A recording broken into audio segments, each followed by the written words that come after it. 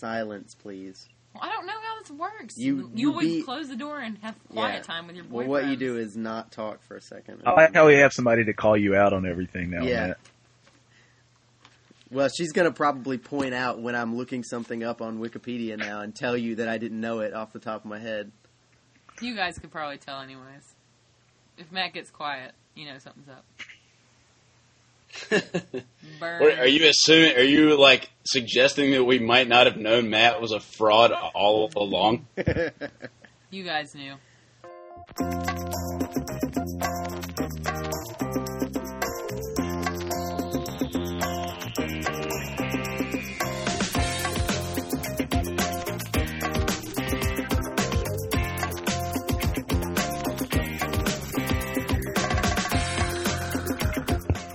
Hello and welcome to our Film Nerds Oscar preview special. It's been a while, but we're back here, and I'm joined by two of our regular contributors, Ben Flanagan and Graham Flanagan, and also this time by my wife and fellow movie buff Francesca.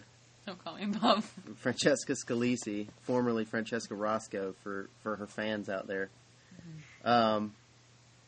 Well, guys, we're pretty much just gonna take a look at everything category by category, just like we did a year ago, I think, and just kind of give our thoughts on where we think this race is headed.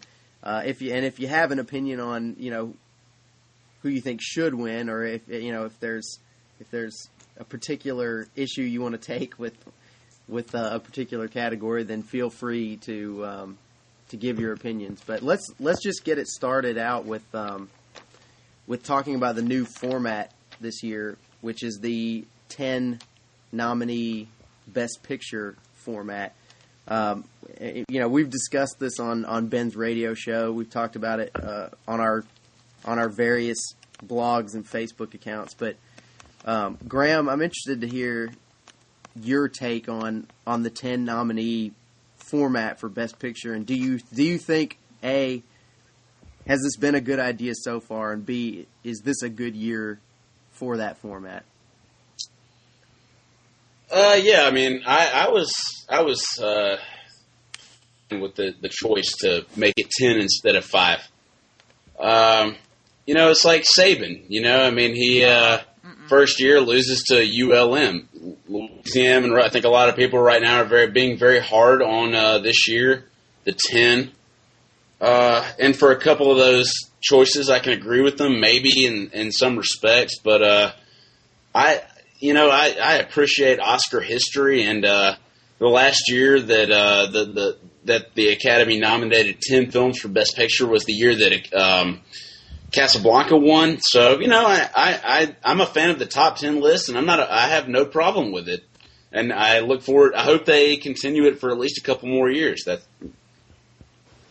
Ben, do you what are your feelings about this? Do you think this was I think a lot of people feel like it was a good idea when they first heard it, but maybe there's kind of a feeling out there, and this is sort of how I feel about it. I think just that it's perhaps hurting the idea of this format, that maybe these aren't 10 great films. This isn't a group that makes this 10 nominee format look particularly great. What do you think about that? Well, I'm a child of the 5 nominee format. That's what I grew up knowing and loving about the Oscars. But to counter that, I think that it's only fair for the Oscars to make their own top 10 lists for movies of the year, just like all the other critics and some of the awards, some of the guilds and folks that hand out awards at the end of the year do. They typically do that, like the National Board of Review or the critics, the National Critics Association or Broadcast Film Critics Association, AFI, folks like that. And Oscars is the ultimate, and so they can kind of provide their ultimate top 10 list. Although, like you said, they're not all what you would call great films, and several of them are nominated for different and very specific reasons, and they might factor box office and their mainstream appeal. And I think that that's fair to an extent, but if we're talking about the best movie of the year, I don't know that certain financial intangibles should factor in to which film you named the best of the year. But no, at this point, I don't have a problem with it. And what excites me about it is I used to have trouble seeing all 5 of the Best Picture nominees just because I live in Tuscaloosa, Alabama. But, by this point, or actually, a couple of weeks ago, I'd seen all 10 of the nominees, which is rare. And that might have something to do with how many mainstream and audience-friendly movies there are in the nominees list. But, I was able to see An Education and The Hurt Locker and A Serious Man well before the award ceremony, so I've got that to feel good about.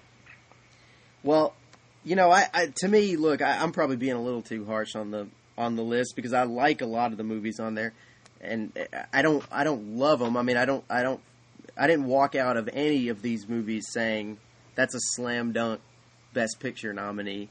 But I would feel okay about a number of them winning. I think it's just the ones that you guys, admitted that don't really seem to be up to par.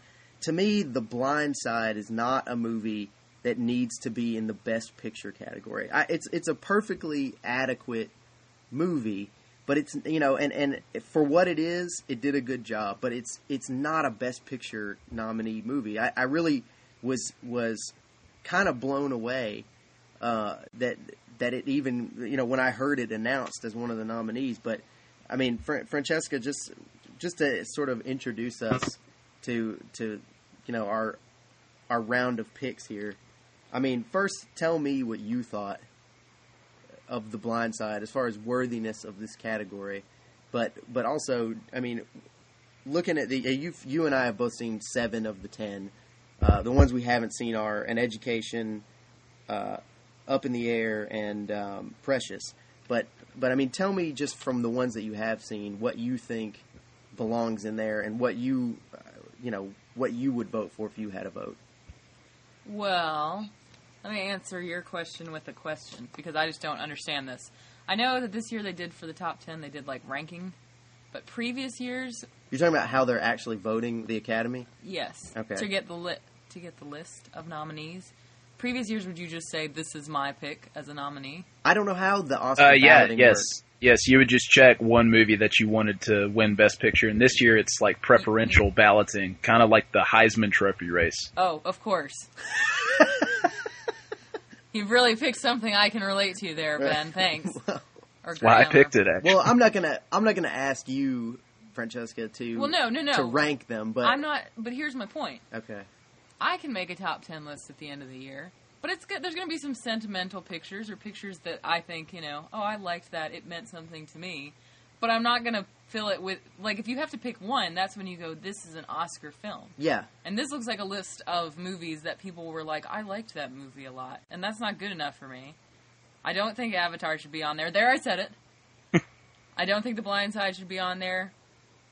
District 9, if it was a 5 nominee year, wouldn't be on there. I liked it a lot, but I wouldn't watch it and go, that's a Best Picture. I think I'm with you on that. I think it wouldn't make a top 5, but I think I don't have a problem with it in the 10. Can I say something about this, please? Yeah, go ahead. Nope.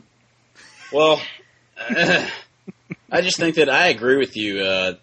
If this were a 5 nominee year, District 9 would not be on the list.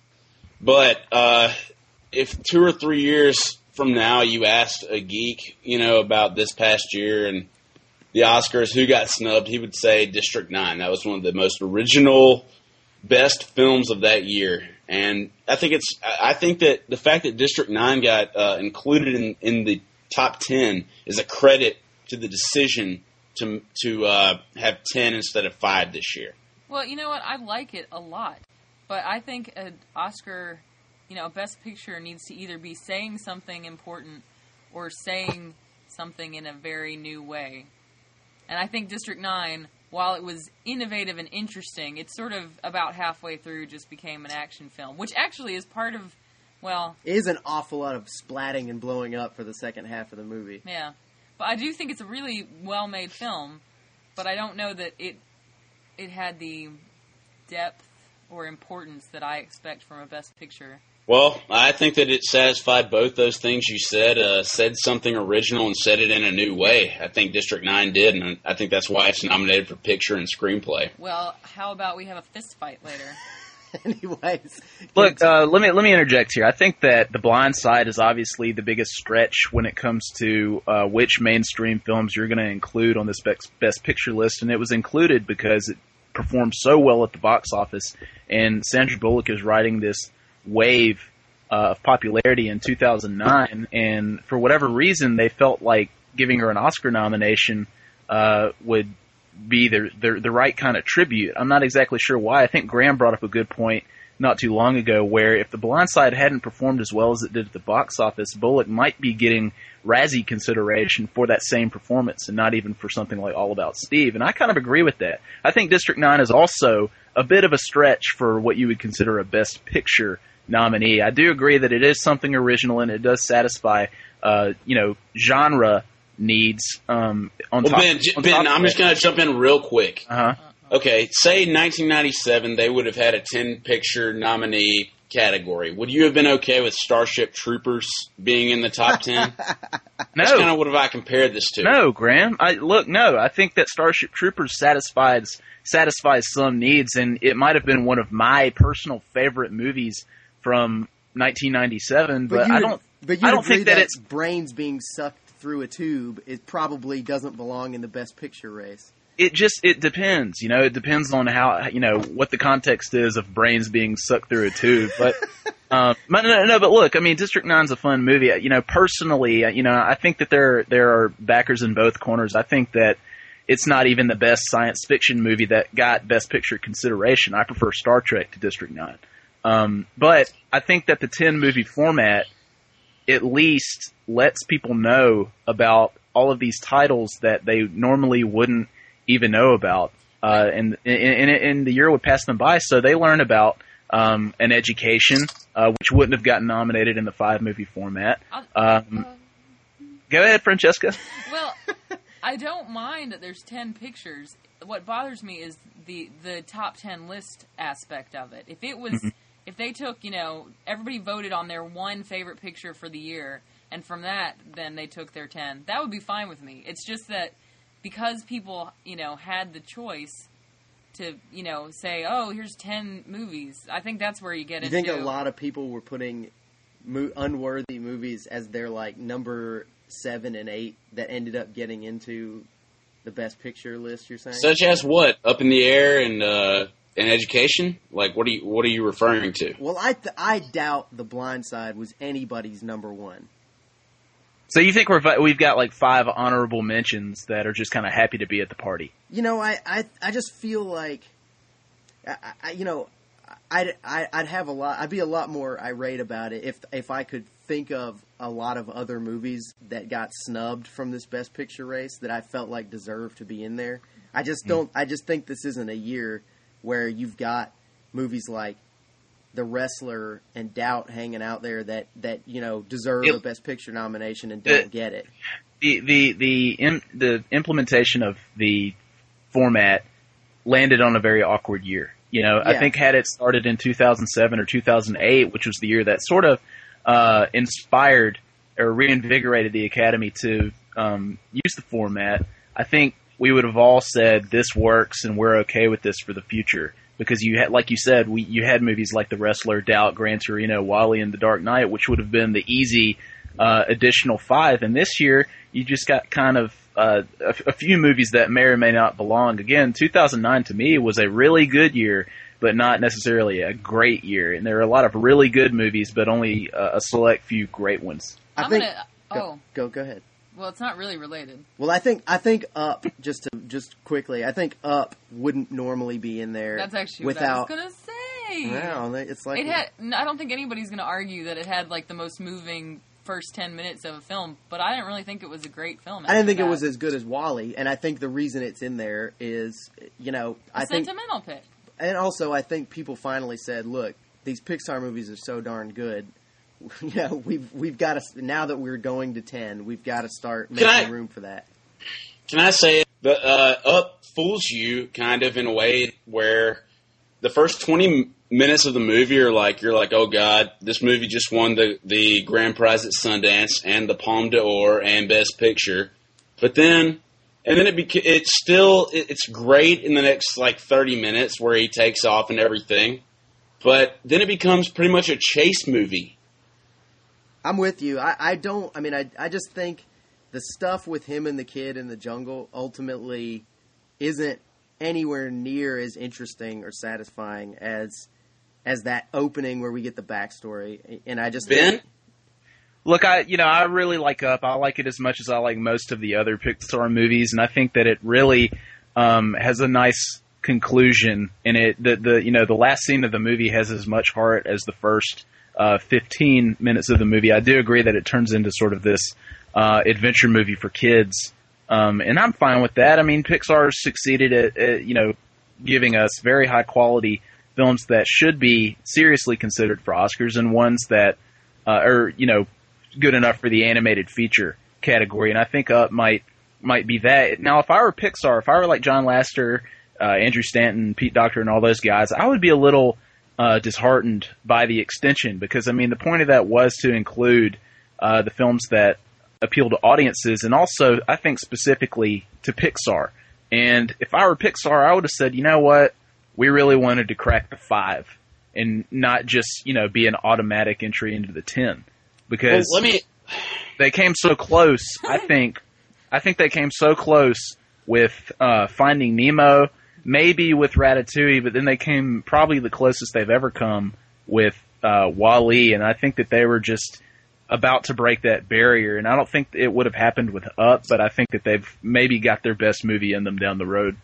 Well, before we move on, let's quickly, I'd just like to go around the round table and start with Francesca and ask you to rank the last 3 Pixar films, Ratatouille, WALL-E, and Up. And I'll start, and I'll say, from top to bottom, Ratatouille, WALL-E, Up. Top being number 1, you're saying? Yes. I'm going to go Ratatouille, Up, and WALL-E. You liked WALL-E the least of those 3? It just didn't stick with me that much, actually. I put WALL-E 1, Ratatouille 2, Up 3. Food and jazz. But neither Ratatouille nor WALL-E reaches the heights of that first 20 minutes of Up. Let me tell you, though. You're out of your mind, number 1, Matt, because I think Ratatouille is the best picture of 2007. That's okay. But look, I say Ratatouille, and then I would say Up and WALL-E is a toss-up. It could go either way for me. How about Pixar of all time? Quick, go. Nemo, Ratatouille, or Toy Story? Lame. Ratatouille for me, probably. Monsters, Inc. It's great. I would probably say that, or The Incredibles is number 4. Oh, Incredibles, no. I'm going Toy Story. But anyways, back to Best Picture. I want to just briefly touch on 3 movies that are in here, because I think they're... Because you've seen them. Well, 3 that I've seen, but that I don't think there's a whole lot of debate on whether or not they're deserving to be in there, which is The Hurt Locker, Inglourious Bastards, and A Serious Man. I think those 3 would be in if we had 5 nominees. No.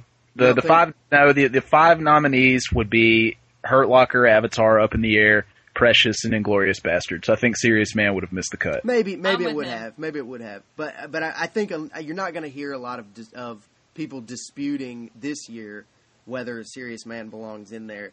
I mean, I think people. I dispute. Do you? What is it saying? It's a well-made movie, but I don't get the. You point. and I have flipped on this. That is a whole other podcast. Yeah, I guess that's true. I don't like The Hurt Locker either. You don't like The Hurt Locker? Again, what is the point? I don't like movies that don't say anything. That says, he just is an adrenaline junkie, and he's going to leave his wife and his kid at home because he likes to blow things up. I agree with you. He likes to stop things well, from blowing up. Can I say, if I watched it last night, and I saw it in the theater in May, and it's and it's ITR, or as I like to call it, initial theatrical run. Is that what you like to call it? But hey anyway. man, it came to Tuscaloosa in its initial theatrical. Yeah, right. Yeah. You were still in university when it was. Anyway, I watched it last night, and any other year it would just be a great action movie. Like, I feel like okay, this is like Lethal Weapon 2 getting nominated for best. No, No, Graham. I agree, Graham. I don't think it's a great movie, and I think it's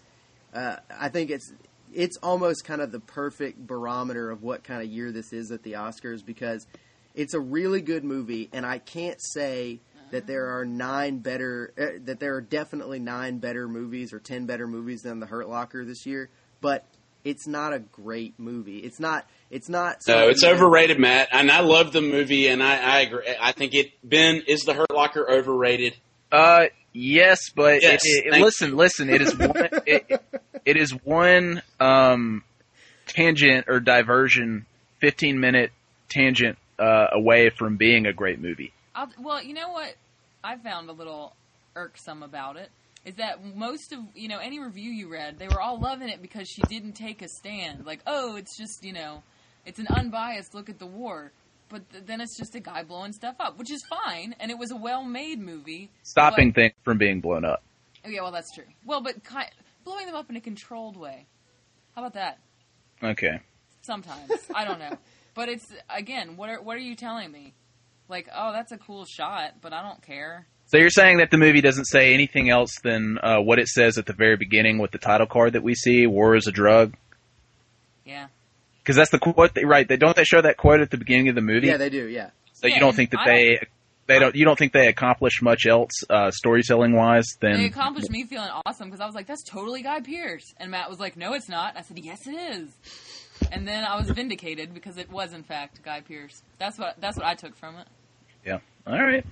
Well, can I just say one thing about it too? Is that I watched it with my girlfriend last night, and she says, and this is my favorite. This is what I would put in USA Today. If I had to send them like a review quote, she says, quote unquote, "This movie makes me mad at Bush." Sorry, I'm going to wake our child. I was like, I know, right? Like, why should you put on a spacesuit if you're on Earth? Bush came up with a reason, because you had to like dig up bombs in the middle of ass cuss word Iraq. He's doing material now. And you know what else bothered me about this movie? All right, go ahead. It's just where he goes and he's in the professor's house. And well, that's what Ben was talking Let me tell about. you. The tan. Now, that's my thing too, Francesca. I agree with you. I wanted to know more about that. That was the only thing that was compelling to me. What the I didn't want to know about that at all. No, I didn't care either. Well, no, I didn't like I'm just saying, if you're going to take me down that road, take me down it. Don't just drop in like dude who was more interesting to anyone else in the character. Yeah, he's like doing. I can't even speak anymore. He's like doing science experiments or something.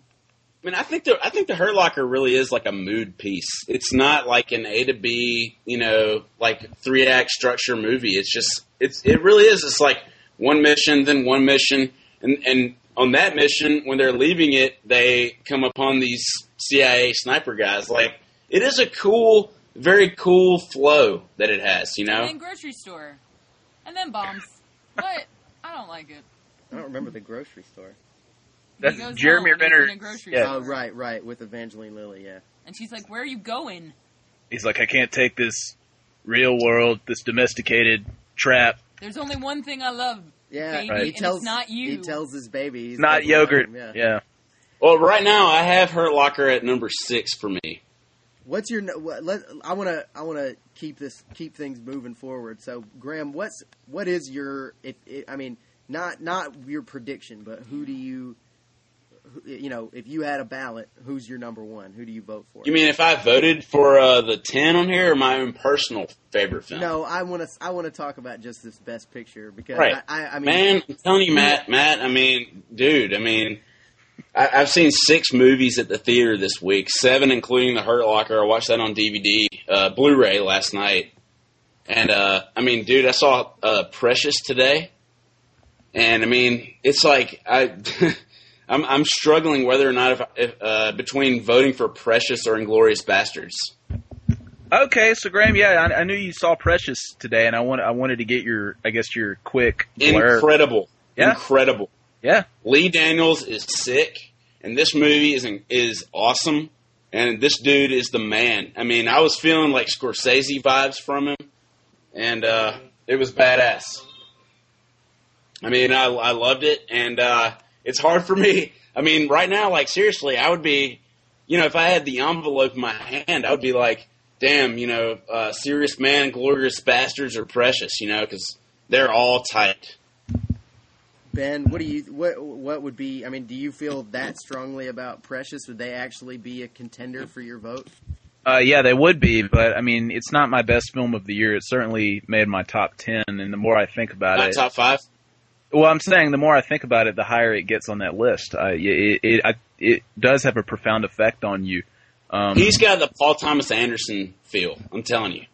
Yeah, Lee Daniels, I thought did his job very well, but I really was, and he has a lot to do with this. I really was affected by Gabby Sidibe's performance and Monique's performance. I thought Paula Patton and even Mariah Carey and Lenny Kravitz, they also did great jobs, and the girls that played Precious's classmates, it's just a really terrific ensemble piece from, unexpected directions. You don't expect these people to be great actors that can translate what I think is a terrific screenplay. I'm really happy that Jeffrey Fletcher got the nomination because it's very unusual, and as I understand, the book is kind of an unconventional piece of storytelling. But Matt, my number one film of the year is Inglourious Bastards.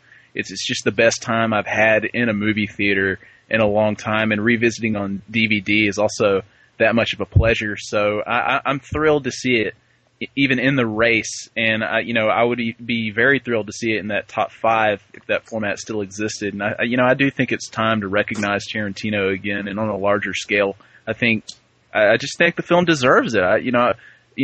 I think it pleases both critics and audiences, seeing as how it grossed 300 million plus worldwide. So, and, I think I really do, and I'm not speaking as a biased fan here. I think it's really got a legit shot to steal Best Picture, thanks to, the campaigning MVP, Harvey Weinstein, in its corner, who has just mounted this really quick and impressive campaign that I've read about. And also when SAG, which, where the voters are all members of the Academy, most of them are, and it can really carry into the Oscars, as we saw with Shakespeare in Love, also campaigned, which was also campaigned by Harvey. And then, but Ben, how realistic is this?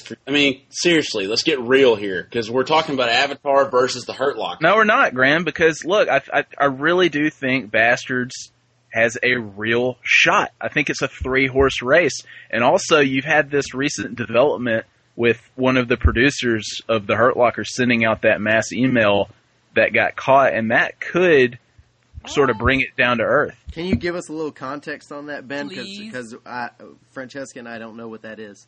I forget which guy. I think it's either Shapiro or Chartier, the producer. He sent out an email to a bunch of his industry friends that said, if you really want The Hurt Locker to win, please vote for it and tell your friends, members of the Academy, to vote for it, because we want this moving and effective character study to win Best Picture instead of a $500 million movie. I'll tell you what. Yeah, and it really got a sort of negative reaction from members, of the, community and the industry. And the Academy even thought about I don't know how it would, but it thought about penalizing The Hurt Locker. I think it might. Well, you're not allowed to do negative campaigning against another movie. Yeah. Exactly. And I think that, if folks, just said to themselves, look, I'm not going to vote for The Hurt Locker. I don't want that douche, to get an Oscar. But they might not say, I'm going to vote for Avatar instead. They might move their vote to Inglourious Bastards or another movie. And then let me make one last point. Fine. You've got the preferential ballot. And I think that, because they're going to be taking into consideration where these movies rank on every single ballot. And I think, Inglourious Bastards, it's got a full head of steam right now with these very positive screenings they've had, full of Academy members. And its SAG win, which I do, Graham, think factors in. I think that you're going to see it get several number 1 votes, as well as a lot of number 2 and number 3 votes, which could add up to a victory. I don't think right now, if I had to predict what was going to win, I would probably go with Avatar or The Hurt Locker. Me too. Well, I really do think it's coming on strong right now. Well, and that's like I was thinking tonight. Like I had a vision of Maggie Gyllenhaal winning supporting actress, and I was just like, not going to happen. But do you think The Hurt Locker winning would kind of be like? What a weird story. It means that sometimes there are upsets at the Oscars, and I'm saying, like, do you think that The Hurt Locker would be similar to The French Connection winning in that it's like kind of like a governmental procedural? I'm sorry. I don't know. I mean, a governmental procedural. Has there not been another one since The French Connection, a procedural that has won Best Picture? I mean, you could call Silence of the Lambs a procedural. Yes, true. Yes, definitely. Yeah. Well, I don't know. I mean, that's kind of I don't know, Graham. I mean, what do you want me to say? Well, listen. I mean, I'm of the opinion that Avatar is going to win, and my only reason for saying that is, I'm just overwhelmed by how many positive sound bites I keep reading from people in Hollywood about Avatar. I mean, it seems like maybe there's better dialogue in the version they show in LA, but everybody out there just thinks this is the best movie ever made. I mean, they're because it's making them money. It's all money. It's like if The Blind Side didn't make money, there would be no Sandra Bullock at the Oscar. It would be Gabrielle Sidibe. I think they've all been. I think I think a lot of people have convinced themselves that Avatar is a great movie, and that it's more than that it's important to their industry that they work in, because they've now figured out the next thing that's going to really make them all lots of money. And so, I think it's going to win just because of the huge positive reaction that it gets. I think it has a much higher, sort of tomato meter score in LA than it does in the rest of the country. But my vote would Did you not enjoy it? I mean, Avatar. Let's talk about that for a second. Well, I had a good time, but it's not a screenplay wise. It's a very trite, average movie that doesn't really do a whole lot for me as a story. I mean, there are parts of it that are borderline ludicrous to me in terms of the screenplay, and I put up with it. Do you think that there were people saying the same things about Titanic when it was out? Or I mean, were there people saying it was trite and average? I don't think there were as many. Yes. I think it had a much better overall critical reception than.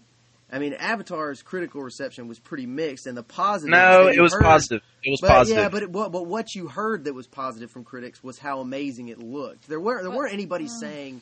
Hey, Matt and Francesca. Yeah, Francesca, go ahead, please. No. Let me ask y'all a question. Let me pose a question to you two. What do you think is a better movie, Avatar or The Blind Side? Please say Avatar. I think it would have to be Avatar, but I think. It wouldn't be my vote to win, but I do think it is an important film. Not the story it's telling, but the accomplishment that it is, which I think is okay.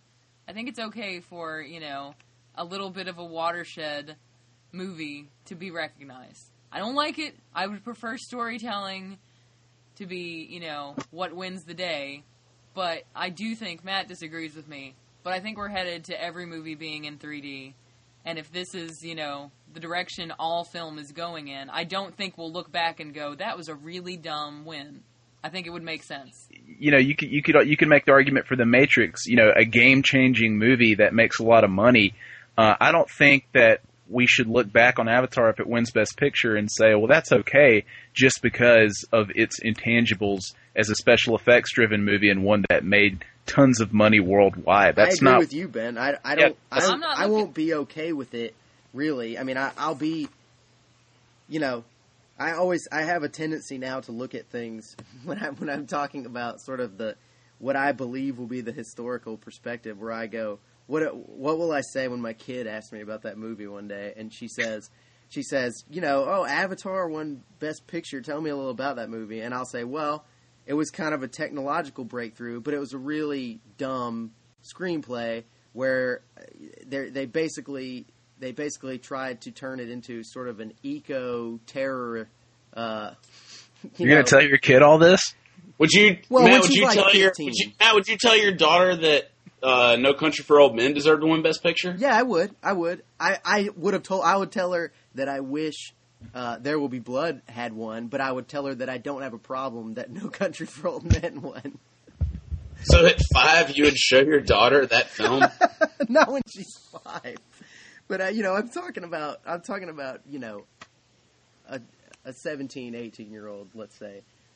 But I mean, look, the bottom line is I don't know that Avatar once the technological stun effect wears off, I don't know that it's going to hold up, because I don't think there's a whole lot else to it than the technical achievement. Jurassic Park is a huge technical achievement, but there's a lot besides that That's still going awesome on in about that it? movie. Oh. Yeah. Well, how about this? What if Schindler's List hadn't come out that year and Spielberg hadn't done it? I think that Jurassic Park might have gotten nominated for Best Picture. I wouldn't have had a problem with it. Avatar is a much better movie than, Jurassic Park is a much better movie than Avatar. Would you not? Really? Jeez. I don't know. Graham, I don't know, Ben. see, you're Ben. you're buying it, man. You're buying the hype. I'm sorry. You're buying it as a game changer, and you're proud of Avatar because of how much money it's made. You don't think I honestly had a great experience there? You probably do, and I think that you're also blinded by the 3D experience too, because Avatar, 3D or no 3D, it's just not a great movie. It's fun. It's a really, at times. Ben, I think it's name a better science fiction film to come out, and Matt, you too, and Francesca in the last 10 years. Matrix. Or I guess that was 7 years, right? Yeah, it was. Matrix Revolutions is 10 better years. than Avatar. Ben, seriously, you really think that? I think. No. Ben.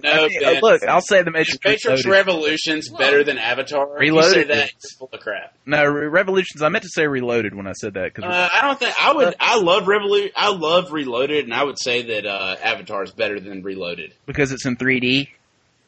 No, because it's awesome, and I mean, I think you're not giving it enough credit. Well, I think it's good. Look, I think people are a little too hard on Avatar when it comes to its script and how much it borrows from other stories, because I think those stories borrowed from other stories. Everything's cyclical in terms of the content you're going to see in these big action movies. Everybody borrows, but Avatar just didn't really, story-wise, and, in some cases, action-wise, it didn't do anything new to me. It didn't show me much new, and I was not invested in Sam Worthington's boring character. With chill now, mother.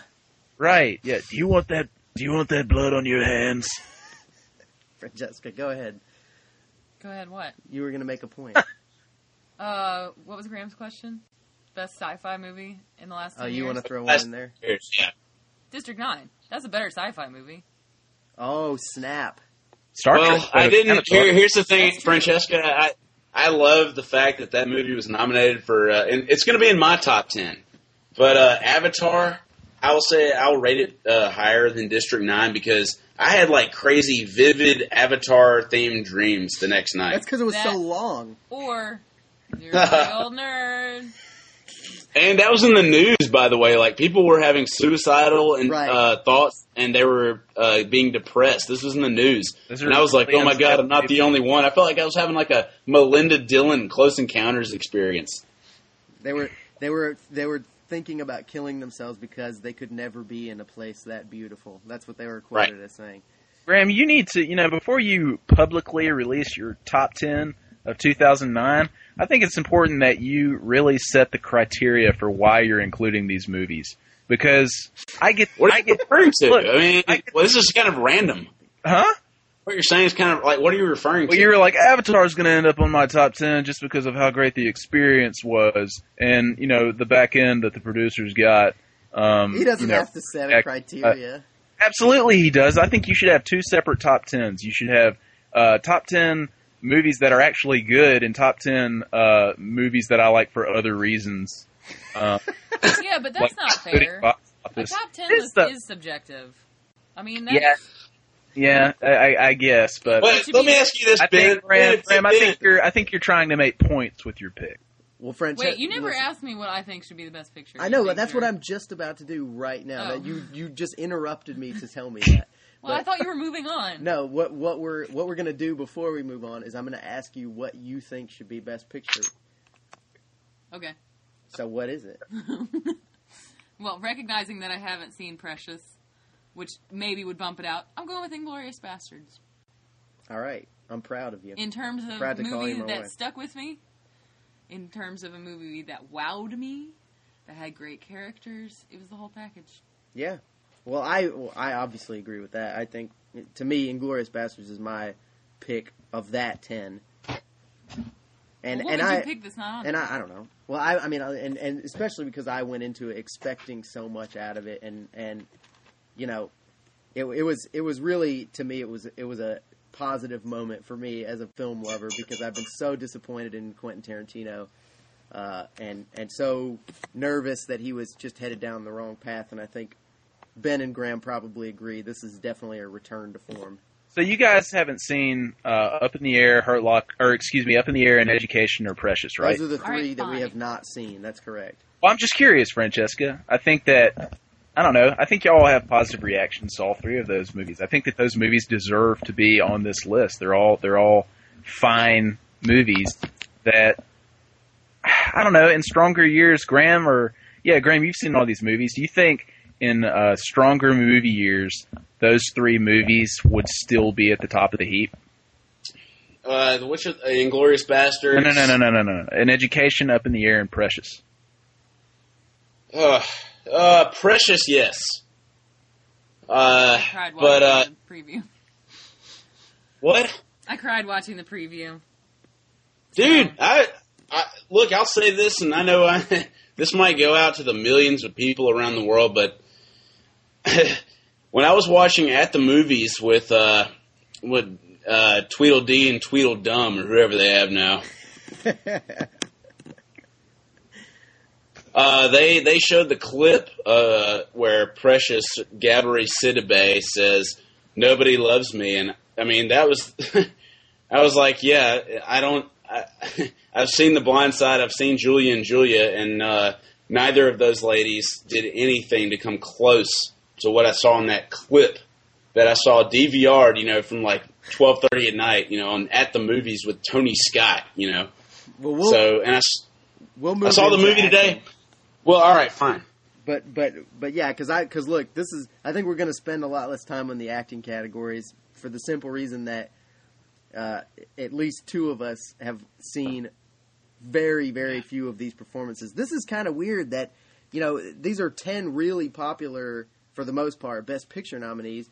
These performances seem to come from much less popular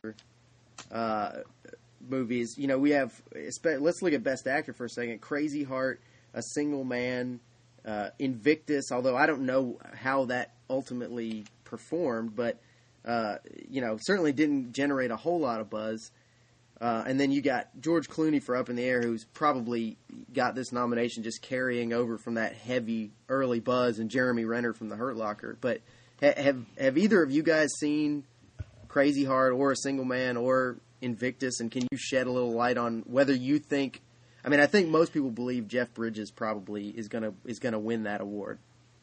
Graham, you've seen all those movies, so you go ahead. I've seen all 5. All right, Moneybag. What's that? Yeah, I called you Moneybags, going to see all these movies in New York.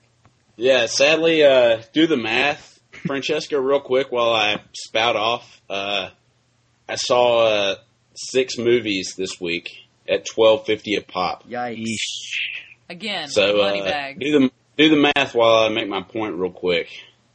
Personally, I've seen all 5 films in this category. I watched Invictus on Friday night. I watched Hurt Locker last night. Watched Crazy Heart on Wednesday night.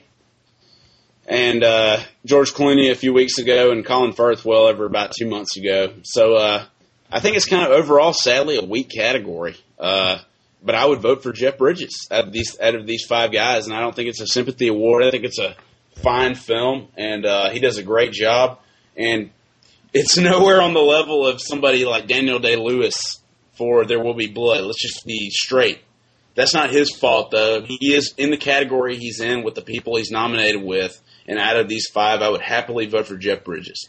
But, you know, it happens. This is nowhere is it seen sort of more than the acting categories, where some years you get lucky, some years you're Mickey Rourke, and, you know, Sean Penn has Milk come out and somehow steals it away from you. But I listened to a podcast recently where they did a top 5 all time of people who got nominated for Oscars that did not win but should have won, and I think that's I think that's an interesting list. And we can go back and you can sort of speculate as to who should have won or who shouldn't have won. And I'm not sure we're going to have that this year, other than maybe the Best Actress category. I think Graham's right. It's a weakish category, but I still do have a few movies to see in it. I have seen Crazy Heart. It came to Tuscaloosa, and we went and saw it last week. And I think it is a good performance, but I am convinced that while it may be the best performance out of the 5, I do like Jeremy Renner's performance too. I am convinced that it is a sympathy Oscar, because it's not, as you said, Graham, the kind of performance that would have overcome someone like Daniel Day-Lewis or even Sean Penn or Mickey Rourke last year. I think it would have played second fiddle to those. I don't feel like it's a sympathy Oscar so much as like a lifetime achievement more. You're putting a very negative spin on it. I think he's a beloved guy who people want to honor. Well, I think that the sympathy Oscar is the same thing as the Lifetime Achievement Award. I think that a lot of people want. And you're a Jeff Bridges fan, right? Absolutely. But I still can look at the situation and say they finally want to reward this guy, no matter what the movie is. If it does happen to be one that gets enough critical acclaim to where it'll justify them giving him an Oscar. Now, if you're looking at Best Actress, God knows what their logic is behind that. Well, let's move to that really quickly, because we've got again, Francesca and I are going to be at a bit of a loss because we've only seen Meryl Streep and Julie and Julia and Sandra Bullock in The Blind Side. But we have ashamed. Helen Mirren from the last. Is Precious at the rave or Patton Creek? I don't think it's still playing here. Dude, it came back for a little while. It is awesome. Well, look, it'll be on the DVD list for sure. Blu-ray, March 20th, I think. Helen Mirren from The Last Station. Graham or Ben, have you guys seen? I saw it. I saw it. What do you think of it getting all of these acting nominations? Totally deserving for both. And the movie should be nominated in some technical categories. It chronicles the last month of Tolstoy's life in turn of the century rural Russia. Wonderful scenes of trains. Thrilling. Trains, you say? Well, trains. Christopher. I had heard that Pixar was going to option that script. Paul Giamatti is at his best, and James McAvoy is. And it's like after a guy does a movie like Wanted, ultimate crappy studio film, and he does a movie that gets picked up by Sony Pictures Classics with these class acts. I mean, good job, buddy. I'm not I think this is better than Last King of Scotland, where he's kind of the guy that just goes to hang out with a greater man, where in this case it's Tolstoy as opposed to, Udi, Eamon, whatever. But I enjoyed it, and I think Helen Mirren was incredible, but we'll get to it, but Gabourey Sidibe deserves it. Well, I think you and Ben seem to both feel that Sidibe is probably the most deserving in this category, the one that you would vote for, probably. I've been on, I've been in her corner since I saw this movie back last fall. I really have been blown away by it, because when I saw the film, or I should say I saw, maybe it was at the movies or just another clip. I saw a clip of the movie, and I thought, okay, this just seems like a very gritty, very realistic portrayal of this girl, inner city character. But then I saw Gabourey Sidibe on the Tonight Show with Conan O'Brien, and I saw just the dynamic, just how dynamic she was, and how engaging and outgoing she was, and it's just a complete 180 from the character you see in that film. And to me, that's just the definition of great acting. She has just completely absorbed herself in this other person, and the person in the book, Bush. Ben, real quick, man, in the movie though, there's a scene where she is speaking like that in a movie premiere early on. Yeah, very strange during her fantasy sequences. That's the first one, the first fantasy sequence where she's like at a premiere and she's like speaking in a different, style of speaking. Yeah, it's like how Precious wishes she spoke. You know, it's a fantasy of herself, and you kind of get the real Gabby Sidibe. But Matt, I think that actually this is probably the strongest category acting-wise when you consider Gabby Sidibe.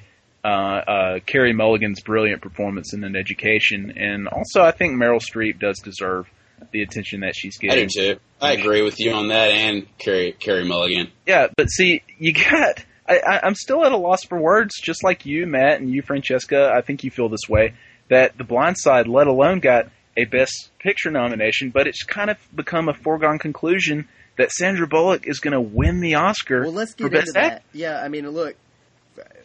Do you guys really think that she's gonna win? I mean, is that yes? You think she's gonna win it, not just getting this attention for it? I think I'd put my money on her right now, but I think if there are any surprises other than in the Best Picture category, I do think Meryl Streep could steal it from her.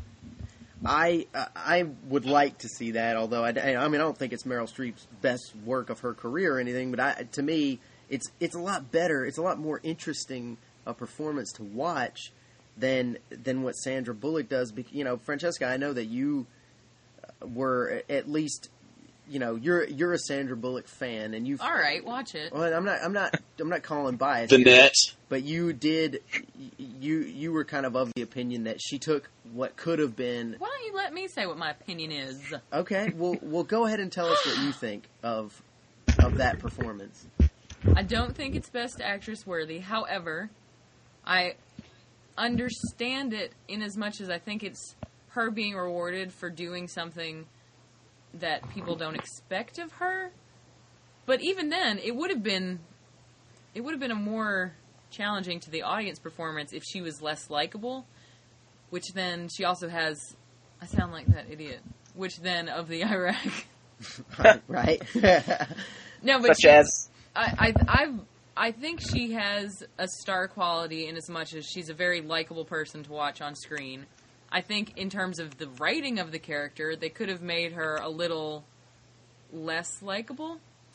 But I'm not doing a good job here. It's okay. Look, here's what I'm trying to say. It's a pretty shallow written character, and I think she brought more depth to it than it deserved.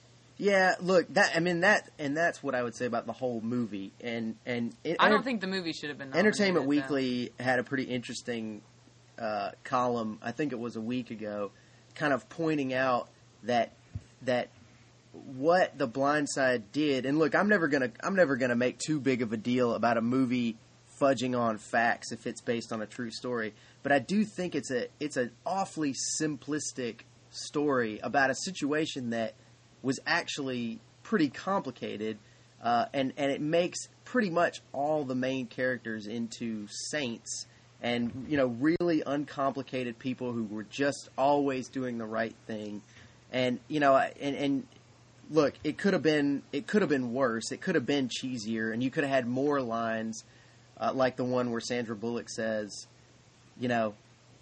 he's changing us, Look, but it ultimately it doesn't really go anywhere you aren't expecting it to go, and it ultimately is about a poor, unfortunate but sort of saintly black kid who's really good at football, and so this saintly white family takes him in. To be fair, he wasn't good at football when they took him in. Yeah, but he was an athlete. A natural. It's an ABC Family movie that with Sandra Bullock in it, elevated it to a Disney Channel movie, and it somehow got the theaters. Listen, I don't want to. Too about her performance, though, is that, which again, we know Southern women. We are all Southerners. I think she did as close to a realistic modern day Southern woman as there's ever been on film, because Hollywood has a tendency to make everyone from the South, from, you know, Steel Magnolias to whatever, into Civil War ladies. She did sitting fine. around drinking tea. Right. She's at least sort of a modern, I mean, that's a fairly good representation of an upper class Southern woman. Matt, can I make this point about Sandra Bullock really Sadly. fast? I think that Sandra Bullock is an engaging actress who is perfectly capable of doing Oscar-worthy work in the future.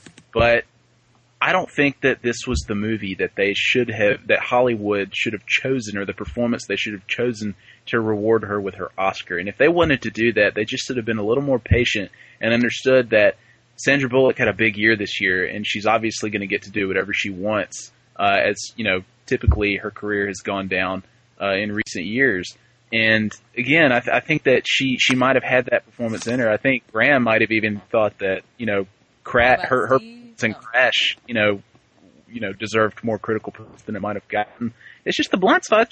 It's just not deserving, and neither is the performance. That's how I feel. But again, she's got many years ahead of her when she might give her Oscar performance. I agree. Thank you. You're welcome. Okay, well, let's move on to the supporting categories and just say something quick about those. I don't know that there's a whole lot of conversation to be had about Best Supporting Actor. That has been, I mean, can you guys think of an acting award that has been completely locked up earlier than Christoph Waltz for Supporting Actor this year? Maybe Javier Bardem. Yeah. He was supporting? Yeah, he was Best Supporting Actor. Yeah, Oh. I mean, it seemed like it was kind of, you know, Foregone conclusion. lead pipe lock as soon as everyone walked out of the theater from Inglourious Basterds. As soon as this movie opened. Yeah, the opening sequence of the movie, right? Frankly, I have a little crush on a Nazi, and I don't feel comfortable with that. It was dynamic. But let's talk. I mean, unless you guys have any debate that you want to have about supporting actor, I think we should move on to supporting actress and take. Well, the sad thing is for me is that I haven't seen The Messenger or Lovely Bones. What do you guys, real quick, let's talk about this, because I know for a fact that none of us have seen Lovely Bones, and that's Peter Jackson. Ben? That was an accusation. What is it? Yeah, what do I care? You know, Ben, you know what I'm talking about. It's a Peter Jackson movie. Yeah, Why okay. haven't you seen it? Because I think it looks like a mess. That's why. And you know, there are a lot of movies that come out during this time of year, and you know, that I would rather see than that movie. When I first saw that trailer, my initial response was, "Wow, this looks like a mess," but I'll trust Peter Jackson and I'll still go see it. I have yet to see it because I would have rather seen Avatar. I would have rather seen Squeakquel? Precious. You know, How many people wanted to go see a movie about a murdered preteen girl on Christmas? By the way, It's uplifting. Spielberg paid for it, too, you know? I'll tell I you guess- what. I read the book, and that's why I wasn't interested in the movie. I didn't wow. like it. I was Well, not. did you a fan guys of see the book. Letterman talk to Susan Sarandon about it? He was like, this movie is terrible. did he really? who said that? He was like, yeah, Letterman. Oh well. He was like, this is a really awful, awful thing to watch. Why would anybody want to go see a movie like this? I was like, damn. Well, Graham, I think that brings us back to Lee Daniels and what he accomplished with Precious. You know, I think it takes a certain kind of filmmaker or storyteller to take very, very dark content and make it engaging for an audience and even entertaining. I saw Lee Daniels make an appearance on The Daily Show, and right when he came out, Jon Stewart said, "Hey, Mr. Daniels, I've got to say, given how dark this movie is, I actually really enjoyed it." And Lee Daniels says, "What's dark about it, John?" And he said, "Well, not much other than the twice raped, girl living in the inner city of Brooklyn. Otherwise, everything was really hunky dory." And I thought that was a good point and a great joke on his part. But That is an interesting point you bring up, because A Serious Man was a big old downer of a movie, but for some reason, watching it was not a downer of an experience. And if The Lovely Bones wasn't able to accomplish that, there's something wrong there. Because clearly, Precious was a big old downer. But I guess it has, I don't know. But I watched it. I enjoyed it like I enjoyed a Scorsese movie. Look, I haven't seen The Lovely Bones, so I'm going to reserve judgment until I do, but it just may not be in the theater. That's all. And I didn't see A Serious Man in the theater. So, well, speaking of reserving judgment, Francesca and I are going to recuse ourselves from any discussion of supporting actress since we haven't seen any of the movies that are nominated in that category. But that sounded like an accusation. I'm not accusing anybody. I mean, like, to be but honest, Ben, you've been seen all but 9, right? yeah, I haven't seen that. Ben, what do you think about the criticism of Maggie Gyllenhaal from Crazy Heart? Because we read the anonymous actress quote that Francesca is sure is Amy Adams that said that Maggie Gyllenhaal ruined Crazy Heart for her. Oh my God! I don't think she ruined it. I think you get your standard Maggie Gyllenhaal performance. I think she's as good as she's been in anything else if you like Maggie Gyllenhaal. But I just think if anybody's at fault, it's the writer, director of the movie. I think that it's just kind of a nothing character, and I don't buy the Jeff Bridges Gyllenhaal romance that we see in the movie between 50-something, early 60-year-old man and this, early to mid 30s single mother. It just didn't work for me. But again, you've just got this category, which I think is reasonably strong with the Up in the Air girls, and I haven't seen 9, but Monique, will and should win this Oscar, based on, she has single scenes. If Monique only had one scene and you could pick any of them in the movie and it was one of those, 8-minute roles that got nominated, I think that she might still win the Oscar. Monique gives a Daniel Day-Lewis, Robert De Niro-esque performance. Do you agree, Ben? Yeah, I do. I think that, anybody who dismisses this as a gimmicky nomination where you have this comedian taking a chance, at a dramatic role, and that's the only reason she's winning, I think that that's a stupid argument, because I think every scene that she's in, it's just like you said, it's one of those moments where, whenever Javier Bardem was on screen, or Heath Ledger as the Joker, you're just totally captivated, and when she's not on screen, you kind of wish she was, not because of what the character is doing, but just what Monique is doing. And I think that the during the climactic scene between her and Sidibe and Mariah Carey, if you're not moved by that, if you're not genuinely moved by that, then you have no business watching movies. I think you're probably right in saying it seems like supporting goes to the person who you're looking forward to seeing in the movie, and you miss them when they're there. I guess she's a jerk, though, right? She's not nice. I thought you were talking about Monique. Listen, can I say, she falls right in line with the last 3 years of villains with the Joker and Anton Chigurh. Like, she could hold her own against both of those guys. How about that? You think Graham, Monique's character versus the Meryl Streep nun from Doubt? Who gets pwned? How about Monique versus Christopher? Well, does Monique have the frying pan?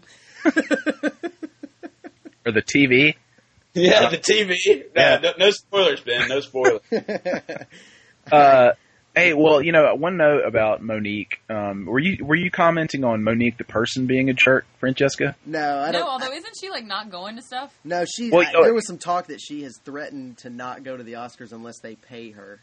Well, no. Here's what I like about behind the scenes Monique, and I think that that's funny too. I've always thought she was pretty funny, but I like what she's had to say about the whole campaigning aspect of Oscar season. She's saying that she doesn't really feel like campaigning and she doesn't want to be a part of it because the performance itself should be the only thing that should campaign for an Oscar. The performance should do all the talking.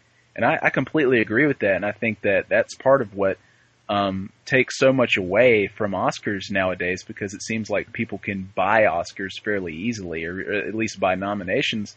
And I agree with her. I think her performance, had it been released in March, I believe it played at Sundance, it's strong enough to carry itself all the way through the year and, get the Oscar win that it eventually will get. Hey, I think that it won the audience award and the grand jury award at Sundance. Right. So it might be the biggest Sundance success of all time. looking at director, can either of you guys refresh my memory and tell me, did Danny Boyle win Best Director last year? Yes. Okay. So, yes.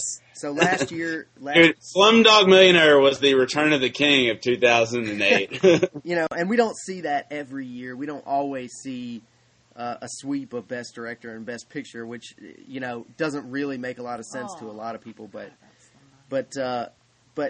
I mean, what do you guys? What is Graham? What's your take this year on? There's been a lot of talk that Catherine Bigelow is going to get a lot of sympathy in this category just because people really want to see a female director succeeding in Hollywood. There are so few that have had great large scale success, and she seems to have a lot of momentum and a lot of people's support. James Cameron has talked about how she deserves the Best Director Oscar, and yet on the other hand, you guys have talked about what Lee Daniels has accomplished, and Quentin Tarantino's hanging around in there too.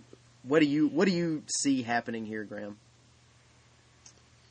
I mean, it's just like with all the momentum going in. Just the random person that would like start to watch this coverage might say, "Oh man, The Hurt Locker is going to win Best Picture and Director and everything." But I mean, if I had to bet my money right now, a week out, I would say Avatar, Best Picture, Catherine Bigelow, Best Director. But part of me is like, would I, does she deserve it? Maybe, because I watched it last night, and I mean, you keep thinking, oh my God, a woman is directing this intense action movie. But then, that might be right, that might be wrong, whatever. But it's still, any other year, like I said earlier, like, should Lethal Weapon 2 have been nominated for Best Picture? And you're referring to District 9, right? No, I was referring about The Hurt Locker. No, I know he is. But I think, I think that if Catherine Bigelow wins Best Director, it's not because she's a woman. It's because number one, she deserved to be nominated for directing a really taut, thrilling suspenseful war movie. And The Hurt Locker is highly effective. And I haven't watched it again since I saw it the first time. And I mean, obviously, a film is supposed to have some sort of impact on you the first time. But Graham, I'm curious, now that you've watched it again, did it have that? Were you as tense the second time when you watched it than as you were the first time? No, I was the second time I was watching it more from like looking for like cool filmmaking technique.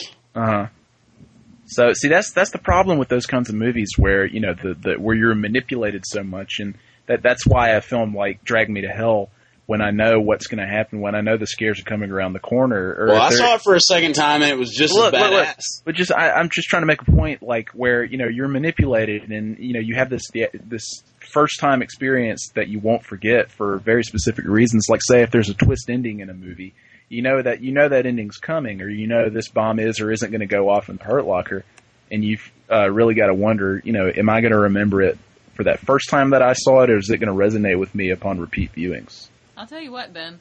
To me, Avatar, I think, falls into that category of, you can sit through a 30-minute fight sequence for the first time, but do you really want to watch that again?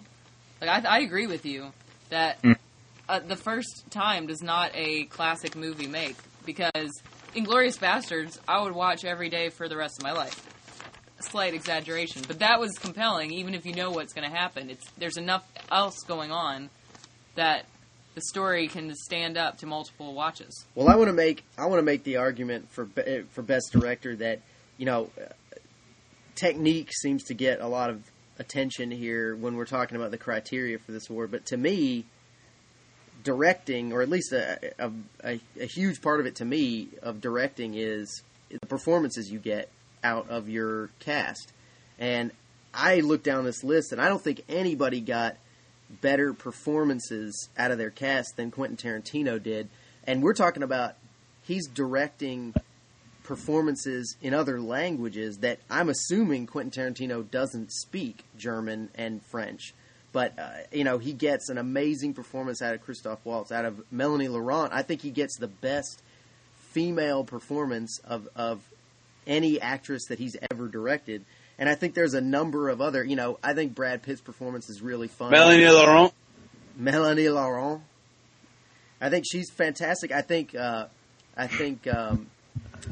von Hammersmark. Can somebody remind me the actress's name? Dude, Diane Kruger. I think, man, I was like, for the whole time, I was like, what, really? You're going to nominate Diane Kruger over Melanie Laurent? Then I'm like, damn, man, I watched it again. Bridget von Hammersmark is the shit. She's good, man. She's really fun to watch in that movie. And I just think to me that's an overlooked criteria for this award is who got the best performances out of their cast. And I think, although by that measure, you guys feel really good about Lee Daniels and what he got out of his cast. Absolutely, because he cast so many folks who you would not expect. But do you think that what he got was better than what Tarantino got? No, not necessarily, but I think that you should factor that in, that he is directing a comedian, a rock star, and a pop singer and a nobody to legitimately great performances in a great movie. But Matt, I do see what you're saying. I think that the point you brought up about him directing in foreign languages that he doesn't speak really speaks to what kind of a communicator Quentin Tarantino is. It's a really good one, all right. All right. Like, Sam, Matt, for 1 second, to Ben's point, I mean, it's like, really, wow, what a sick bastard to be like, wow, I'm going to make a movie where Monique is a monster molester, Mariah Carey is a welfare officer with a mustache, and Lenny Kravitz is an asexual male nurse. Like, God, this guy's like trying to line up like MTV Jams. But no, I mean, he's directing a movie. I mean, it's pretty incredible. Should I bring up my Stephen King thing that made you upset? Your Stephen King thing? Yeah. Oh, about the Oscars and whether people actually... Yeah, okay. Whether what? It was his Entertainment Weekly column. Oh, I haven't read that. He said in it, and I think this is brilliant, and Matt thinks it's stupid. I didn't say that. Well, he says that people who like movies love the Oscars, and people who love movies only like the Oscars. And I think that's valid. Because I don't feel like you guys love the telecast. That's what he was talking about. People who are just kind of like a little bit into movies get all crazy about the Oscars, and I don't want to watch this, and I don't plan to. I kind of feel the same. I'll be annoyed if Matt's watching it. I'm gonna watch it, but I feel the same way as I kind of do about Saturday Night Live. It's like I feel an obligation to watch it. Yeah, exactly. It's like I'm not gonna miss it for the rest of my life, probably as long as I keep putting it on. Francesca, you're gonna hate this, but I look at the Oscars as like the March Madness for film lovers. It's just something but that... This is what I'm saying. I'm not talking about the experience, because I'm interested to know who's nominated. I'm interested to know who wins. I don't want to watch the game. How about that? Look at how I used a sports metaphor. Good. Well done. I don't care. Yeah. I just want to know who wins. That's right. It. It's like so you're fine. So you don't want to see them open the envelopes. You'd be fine reading it on IMDb the next morning, That's like the usually winner. What I do. Oh, okay. Francesca, can I ask you something? Yes, you may. What do you make of people's obsession with it, with the whole Oscar lead up and process and everything? The people that do want to do what you refuse to do. No, look, I'm interested. You can only speculate. My time is very valuable, Graham. I have a child. I don't want to waste my time on crap. Thanks. You have a TiVo too, though. Yeah, but she just doesn't. Francesca has very little patience. I do, and that's really gotten worse since I had a child. You really don't even like Lost, even though you don't want to miss it, and it's a patience issue. I just want to know the answer. Yeah, you just want to know how it ends. If Francesca could read a 1-paragraph summary of what happens in the last episode of Lost today, she would do it. That's not true. So do you go to the back of books and read the last page? No, I really don't. I think it was Roger Ebert. Somebody once said that The Worst Thief is a bad movie, and I really, if I've gotten to be where, to me, A Terrible Thief is a movie that I don't enjoy. I can appreciate that a movie is good and well made, but I'm annoyed if I'm not satisfied at the end of it, happy that I watched it. And I don't have a problem watching something and not liking it. I can't watch friggin' Jerry, alright? I refuse to watch a movie that is just two guys walking around That's looking at crap. that's the perfect example of what you don't like, right? Is Jerry. Yeah. I don't like that. Oh, it's an experience. You For have to me, I appreciate want storytelling. Savitas. What? You have to appreciate Harris Savitas, the cinematographer. You appreciate him, okay? All right. Well, speaking of Graham, and I don't want to say too much about the cinematography category, but Graham, does the White Ribbon deserve to beat Avatar, Harry Potter, The Hurt Locker, or Inglourious Basterds? Well, Matt, much to my brother's chagrin, I haven't seen the latest Harry Potter movie. So you've seen The White Ribbon and not Harry Potter. Oh my What? god! You've seen The White Ribbon and not Harry Potter. I would vote. Well, I mean, honestly, if I had the envelope in front of me, I probably would vote for The White Ribbon. But I think that The White Ribbon is more deserving of art direction, which sadly it was not nominated for. And I think that when you guys all watch it, when it comes out on DVD, you'll agree with me. We'll definitely be watching that, yeah. Well, Matt, you should. You really should. I mean, the guy really recreated a different time period, like the eve of World War One, in like a rural German village, and it really was incredible. I mean, he created this world, and he had an amazing story within that world. Angry Swiss children. German, dude. This is about the Nazis. This is about who the Nazis were right before they became Nazis. I think I read a tweet today from Peter Travers, the Rolling Stones critic, and he mentioned that the cinematographer or the cinematography award, the guild or the association, they rewarded the White Ribbon with their big award this year instead of Avatar. And he says, I wonder if this is an example or foreshadowing things to come at the Oscars where voters sort of have this backlash against Avatar and they reward other things because they don't want to see Avatar dominate the Oscars. Oh, I just came up with that. I'm about to take this down a road I probably don't want. I think I've heard that one before, actually. Aww. I'm about to take Who's this the Avatar down a... now? Listen, I'm probably going to regret bringing this up, but with Avatar, guys, I mean, look, 99% of that cinematography is virtual anyway. Right. I agree. Do you think there's an argument there that doesn't belong in this category because of the fact that this camera was not being held or adjusted by an actual technician? This was all being done inside a computer. No, see, because it was shot on a camera. Some of it was. Well, yeah, I mean, James Cameron operated the camera.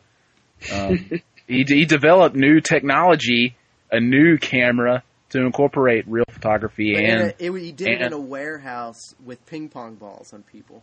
Yeah, I do agree with you. I don't think cinematography is necessarily meant to incorporate, synthetic images. You know what I mean? I think that I would like to see. I would like to see films that are, real. What's real coming through a lens and what we're seeing on screen. That real things being photographed deserve to be the winners of this award. And so Harry Potter, it is a beautiful film, but I would probably opt for Robert Richardson's work. Whenever Graham is done chipping ice for his Manhattan. What is happening?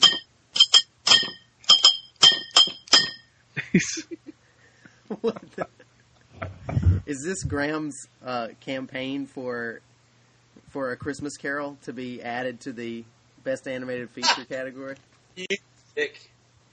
What? You dick. Let's talk about Best Animated Feature.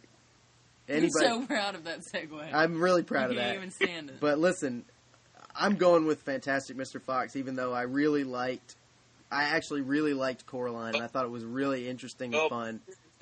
Didn't see that, and I haven't seen Secret of Kells or what's the other one? Princess and the Frog. Yeah, Gladiator the Chance of Meatballs. So Ben, no, that's not nominated. Ben. Oh, it's not? I thought it was. No, it is not. I think you've only seen Up, and that's it. Yeah, I don't really have much to say about it, and I'm really ashamed that I haven't seen You guys should really see Fantastic Mr. Fox when you get a chance. I've seen it.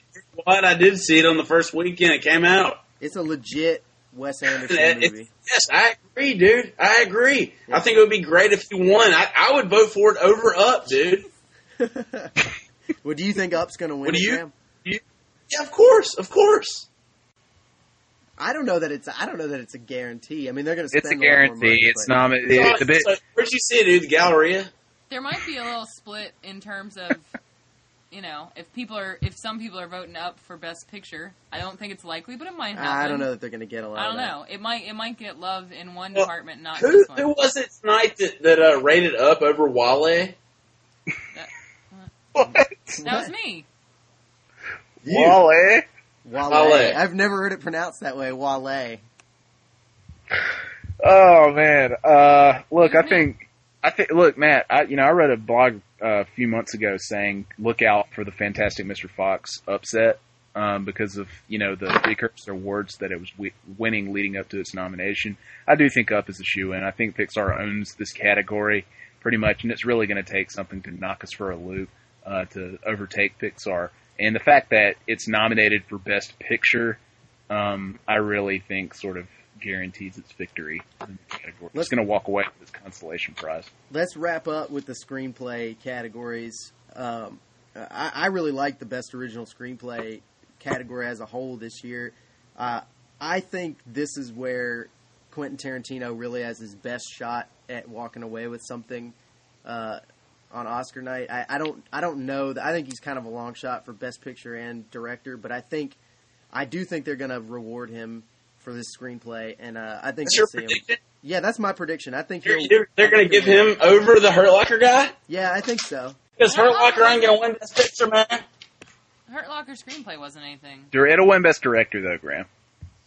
You agree with this prediction? No, I think Tarantino. Yes. What do you predict? Yeah, I think Tarantino's going to win because what is God. Graham? What is the Oscars all about? It's all about getting stars on the stage. And Tarantino, Mark Bowl, man. Yeah, exactly. This Iraq journalist, this war journalist. They don't want him up there talking, sending out the messages the Hurt Locker didn't. You know what I mean? Preaching on stage. There you go. And it's like you want to get Tarantino, this rock star filmmaker and writer, on stage spouting off about whatever, because how he's awesome unpredictable. He is, basically. Yeah, and he's unpredictable and he's good for TV, and people love this movie. And if you're going to talk about an original screenplay, do you not think Inglourious Basterds deserves it more than any of these films? In terms of all of his scenes were probably pulled from old B westerns. Look, I think there are 3 or 4 long scenes in that movie that are awesome. They're as cool an individual scene from a screenplay as we've had in the last 10 years. And I think you can look at the opening chapter. You can look at the bar room sequence. Strudel. And yeah, yes. I think that's a really good one that Francesca brought up. And I think kind of the negotiation that happens at the end of the movie, you could also put up there. I think that they're acting and writing clinics, Matt, and I think that there are sequences in that movie that are going to be taught in screenwriting classes, the future acting classes, directing classes. Such as? The opening sequence, the tavern sequence, and I agree with Francesca, the sequence between Melanie Laurent and Christoph Waltz, the Strudel sequence. The Strudel sequence? Yeah, I really do.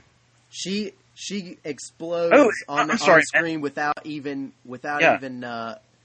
saying a word really in that whole scene, and that's I think that's writing. I think when we've heard enough from Tarantino about how much he makes sort of notes in the margins about what his performances are supposed to be, even when it's not spoken.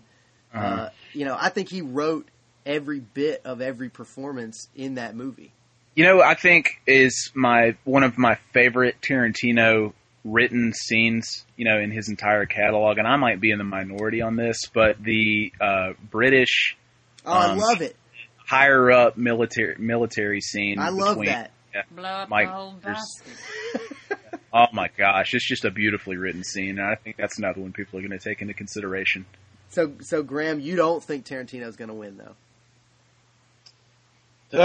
Well, I mean, It's like if Hurt Locker isn't going to win Best Picture, a lot of serious Oscar people might say that it's going to get the screenplay Oscar as consolation. What about director, Graham? Well, it's still. I mean, I don't know if Academy cares that much about Tarantino. Like that, I don't think they feel that much. They rewarded him once. He's already won an Oscar. They rewarded him for any time he even got close. They nominated. Didn't Jackie Brown get a nomination? I think Forster might have. No. Yeah, it was one Oscar nomination for that. Yeah, but sadly, still. Michael Keaton should have gotten nominated. But Graham, I mean, what makes you think that the Hurt Locker?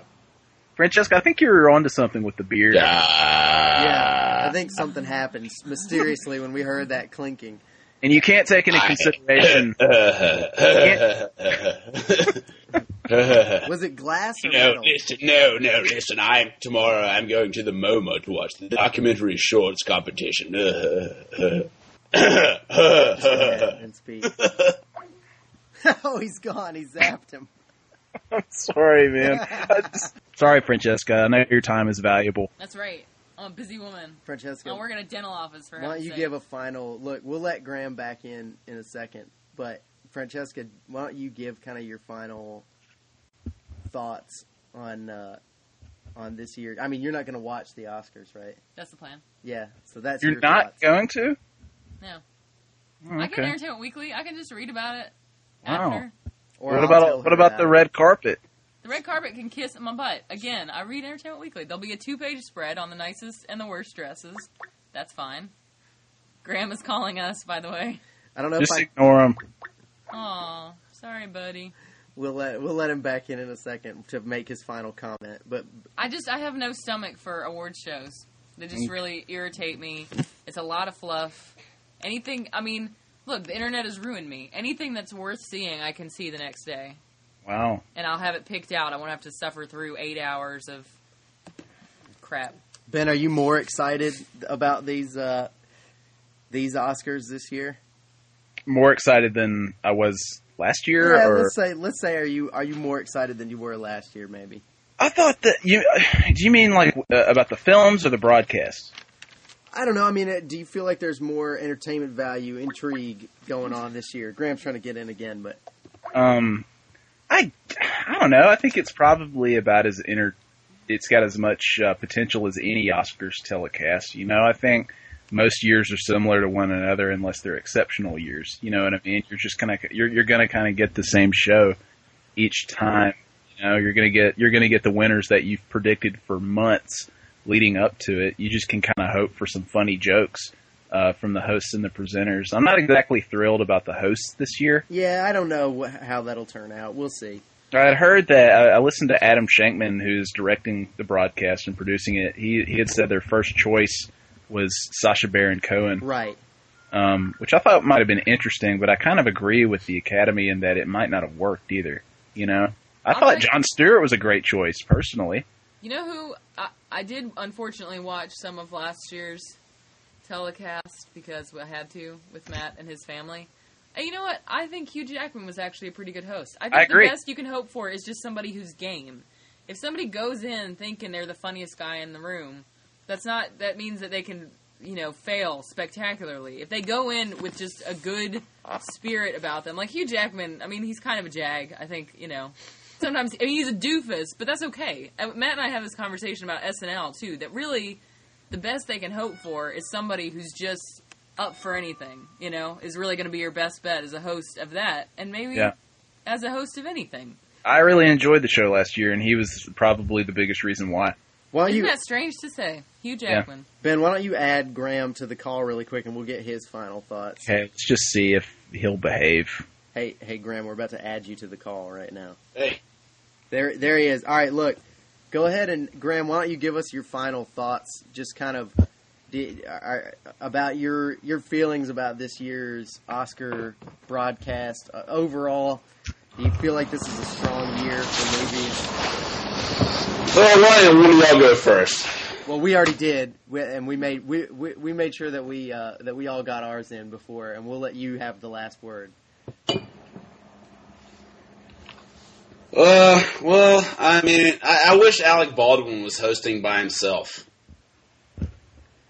Okay. I think he was left out of the Best Actor race, personally, from It's Complicated.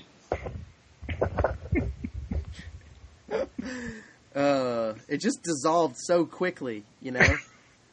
Well, okay, to his credit, Baldwin there was a little bit of buzz before that movie came out about him possibly getting a supporting actor nomination. That's true. I just mean Graham's composure seemed to dissolve so quickly.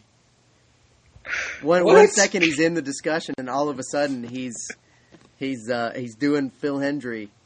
Let me get this question out there, okay, Matt? Just Okay. like about the category addition.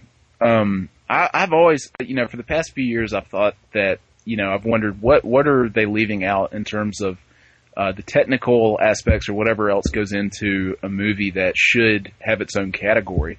And I think that maybe there should be a best casting category.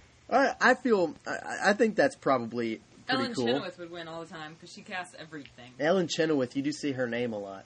I don't know who that is exactly, but A casting agent who Yeah. casts everything. I think that's a good idea, Ben. I mean, I don't know enough about the process to know what all goes into that and how much is just the director hand-picking and how much of it is really, going through a long process of casting. But, I think there certainly do seem to be some directors that are better at it than others.